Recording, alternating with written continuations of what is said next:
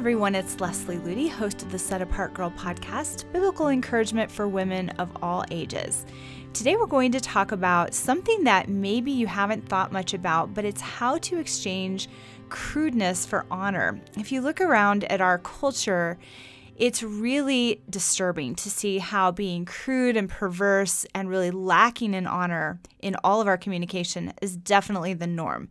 And the idea of being honorable and gracious and godly in our conversations, in our speech, in the things that we say and do is almost a lost concept today. I was shopping around online recently for an app that would help my kids with their chore system, and I found one that I was excited about. But as I looked into it, even though the concept was good and it was very usable and the graphics were really fun for kids, I thought, hey, this is a great fit. But then I began to look into it a little bit more. And I realized that the whole thing was based around crudeness and sort of like bathroom humor for kids. And it was really obvious that whoever wrote this app believed that one of the best ways to make their product enjoyable and effective for young kids was by defaulting to that sort of crude caveman-like humor that is so popular in today's world. It was really sad because it was such a great product, but it was marred in my mind by just that lack of honor, because that's not what I want my kids to be emulating and repeating. So I wasn't able to use that for my purposes after all, but that's really everywhere you look. It's become the norm in our culture, especially among the younger generation, but really it's crept into families and households. I have talked to so many Christian young women that have talked about just the dishonorable conversation that takes place in their homes, around their dinner table, sitting around the living room. It's like this debased form of communication, and maybe it's a step or two better than what we see on reality TV shows, but it's certainly not reflective of the honor and nobility of Christ. And it's not just apps and cartoons and video games and movies that are to blame for this trend. A lot of times this crudeness actually comes from parents and family members being passed down to children and young people, and then they grow up and raise their children. It just sort of becomes part of their lifestyle. And I know a lot of Christ-professing families that find great delight in telling sort of off-color jokes and watching movies that use crudeness as their main source of comedy. I remember being in a Christian home one time when Eric and I were first married, and this family wanted to show us their very favorite movie. And because they were Christians, we didn't think too much about watching the movie. We didn't ask a lot of questions. But as we were watching the movie, we were so uncomfortable because the whole entire thing was based around bathroom humor and being crude and completely lacking honor. And we were so uncomfortable the whole time. But to this family, it was totally normal. And I think it really is the exception rather than the rule for someone to put a guard over their humor and a guard over their tongue and to live purposely with honor rather than the debased crudeness of our culture. If you look at this pattern in our culture, it's so important to ask the question, is this really a reflection of the Christian life that God has called us to live? Maybe you are in a family that glorifies crudeness and laughs at crudeness. Maybe you're in a roommate situation or a household living situation where you're exposed to that. Or maybe it's crept into your work circles or your friendship circles. And it's very easy to be pulled into that when people around you are speaking that way and living that way. But let's take a closer look at the Bible's pattern for how we are to live, what we are to say, what we are to meditate on, what we are to laugh at. Probably the first and most important portion of Scripture to look at is Paul's checklist in Philippians 4:8, where he talks about the things that we should be thinking about and meditating on. Whatever is true and honorable and noble and just and lovely and praiseworthy and of good report and excellent. And if you line that list up to the jokes that most of us tell and laugh at, the way that we speak when we're sort of letting our guard down around people we know really well, for many of us, we would have to admit that our conduct does not match up with that checklist of Paul's. In Ephesians 4:29, Paul says, "Let no corrupt communication proceed out of your mouth, but that which is good to the use of edifying, that it may minister grace unto the hearers." And that's a pretty convicting statement because all of our speech needs to communicate something edifying, not something crude or dishonoring to God. I've noticed that it is easy for Christians to take crudeness lightly because it often doesn't seem as harmful as maybe the extreme perversion or violence or profanity that we might see in movies or hear in the culture around us. But when we find pleasure in baseness, what is the end result? It leads to what we see all around us today, which is a generation that is completely lacking in honor and really not even having an understanding of what godly honor is. So let's take a look at what it is. Honor means living with heavenly nobility. It means speaking and acting in a way that reflects the pure behavior of God rather than the coarseness of this world. You can read 1 Timothy 4:4-7 for a better picture of what that means. Now, does this mean a somber, serious person who is totally devoid of laughter and humor, who never smiles? Definitely not. God is the one who invented humor in the first place, and he loves to see his children laugh. But he wants us to be laughing at the right things and not the wrong ones. We cannot develop the mind of Christ when our minds are filled with the carnal pleasures and values of this world. 1 Corinthians 13:6 reminds us that love does not rejoice in unrighteousness, but rejoices in the truth. And that is such a great test. If you are taking pleasure and delight in jokes or humor or television shows or conversation that is glorifying unrighteousness, then we are not walking according to God's pattern. But when we are rejoicing and delighting in things that are true, then that is when we know we're walking according to God's pattern in this area. In Psalm 12:8 warns us, the wicked prowl on every side when vileness is exalted among the sons of men. And again, all you really have to do is take a look at where our culture is at to see that that is definitely the case in our generation today. So in order to really build a Christ-centered lifestyle, we need to cultivate a holy sense of humor, a holy approach to our conversations in our homes and our daily lives, rather than a crude worldly one. In order to build a truly Christ-centered lifestyle, we need to cultivate a sense of holiness in the way that we approach our conversations, our sense of humor, the things that we laugh at, the things that we participate. We can appreciate all the ways that God has blessed us and delight in the funny things that we see around us every day, because this keeps us from getting bogged down by our daily cares and concerns. It's a gift from God to be able to laugh. But in today's crass and crude world, how do we cultivate a holy sense of humor? Everything from children's clothing to children's apps to popular movies and music and television shows and magazine covers, crudeness is literally everywhere. So how can we turn away from this crassness that surrounds us and begin to delight in things that are pure, lovely, right, and good? How do we develop a holy sense of humor instead of a perverse one? Well, here are some practical things that I'd like to share with you. The first one is to laugh honorably. And that may sound like an oxymoron. How do you laugh honorably? But actually, if laughter is something that God created and honor is something that God created, then certainly there's a way to laugh honorably.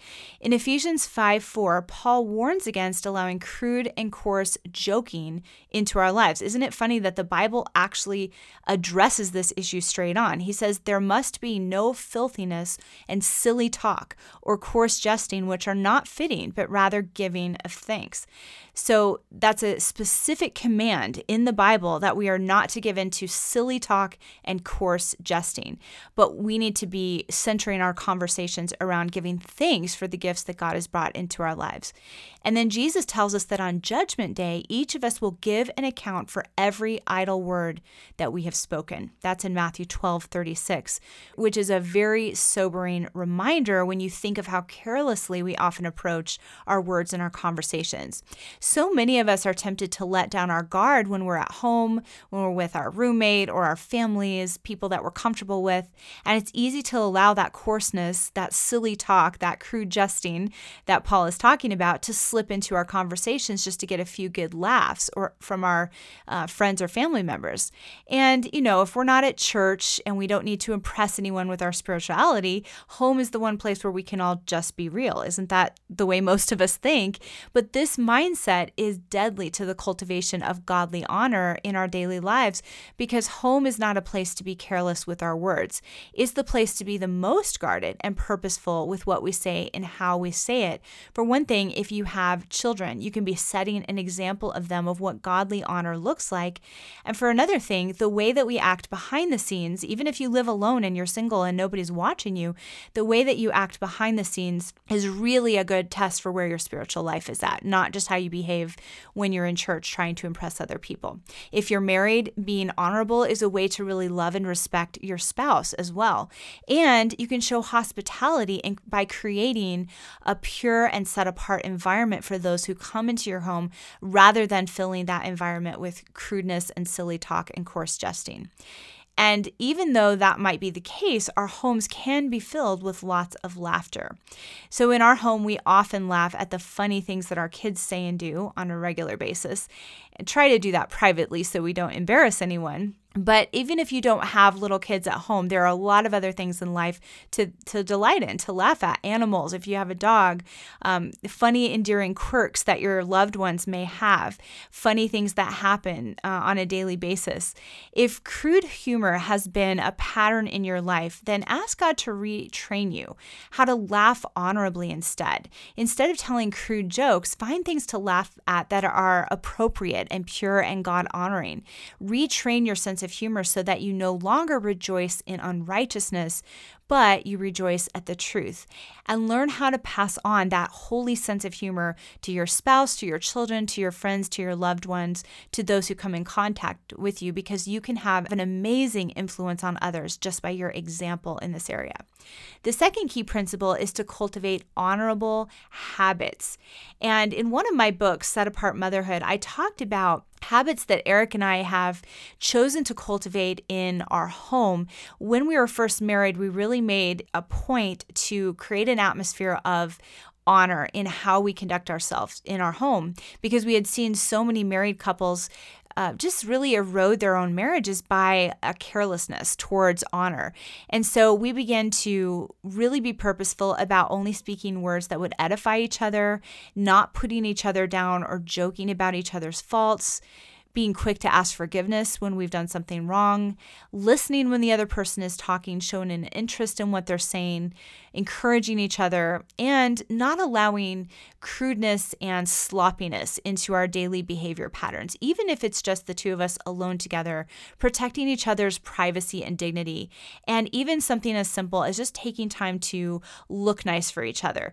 You know, there's that old adage that, once people get married, they stop really trying to make themselves look nice, but really, it's such a great way to show honor and love and respect when you continue to just take time to make yourself look presentable for your family members, rather than just getting fixed up when you go out to meet the rest of the world. Now, these are all very difficult things to implement in your own strength, but by the grace of God, He can equip you to live honorably in your home, whether you're married, whether you're single, whether you're raising children, or whether you're in a later season of life. So I would encourage you to ask God to show you which honorable habits you can begin cultivating in your own home and life on a daily basis. It could be honorable conversations. It could be the way you keep the atmosphere of your home, how you keep the state of your home, rather than having it be just kind of like a sloppy mess. Turn it into an environment of honor where it really can be a sanctuary of peace, where it can really point others to Jesus Christ. And what kind of music do you have in your home environment? What kind of movies and television shows and media do you allow in? Because a lot of times the crudeness of the culture creeps in through outside means, just because we're not guarded with the kinds of things we're allowing into our homes. If you are married, sit down and talk these things through with your spouse and appeal to your spouse that you would like to make an honor cultivation effort as a team. And if he's not on board with that, then ask God to show you some practical things that you can do personally to help cultivate an atmosphere of honor in your home. Even if your spouse doesn't have a vision for godly honor, you can still set an example of honorable behavior and influence him simply by your example. And the last principle that I want to share with you is to not laugh at crudeness. I've been in a lot of situations where set-apart young women were feeling compelled to laugh at coarse coarse and crude jokes that were being told, not because they really found them funny, but because they were afraid of hurting someone's feelings.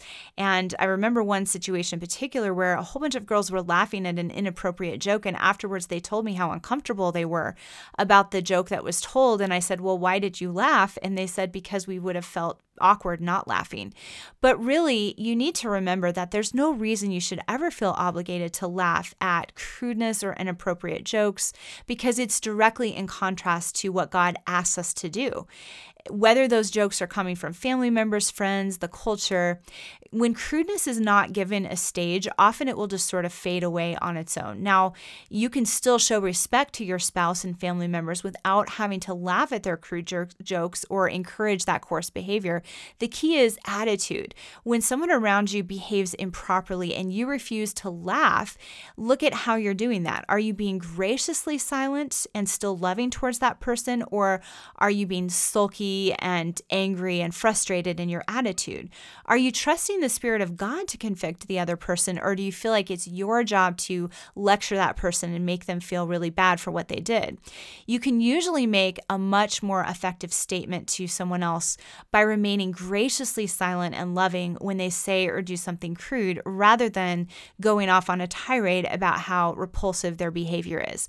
The best thing you can do in the face of crude behavior is to pray diligently for that person and to be consistently Christ-like toward that person. You can make an amazing impact. They may bristle a little if you don't laugh at their jokes, but if you continue to remain loving and gracious and prayerful towards that person, you might be amazed at what God can do through your example. So here's some final thoughts that I want to share with you. With God's help, our lives can become reflections of His honor, a pure-hearted sense of humor, and holy laughter rather than debased laughter. We can learn how to rejoice in the truth rather than rejoice in unrighteousness. When we walk in the joy of the Lord, we will no longer be drawn to counterfeit forms of laughter that are based in crudeness. The holy delight of our God will be more than enough to keep a smile on our face without having to turn to the base distractions of our culture. By His grace, may we become women who are marked by godly honor, and may we become women who do not rejoice in unrighteousness, but rejoice with the truth. I hope you've enjoyed today's episode. For more on this topic, please visit us at setapartgirl.com, where we have loads of resources and free articles and materials to help you live a Christ-centered life. I pray that you have a blessed week.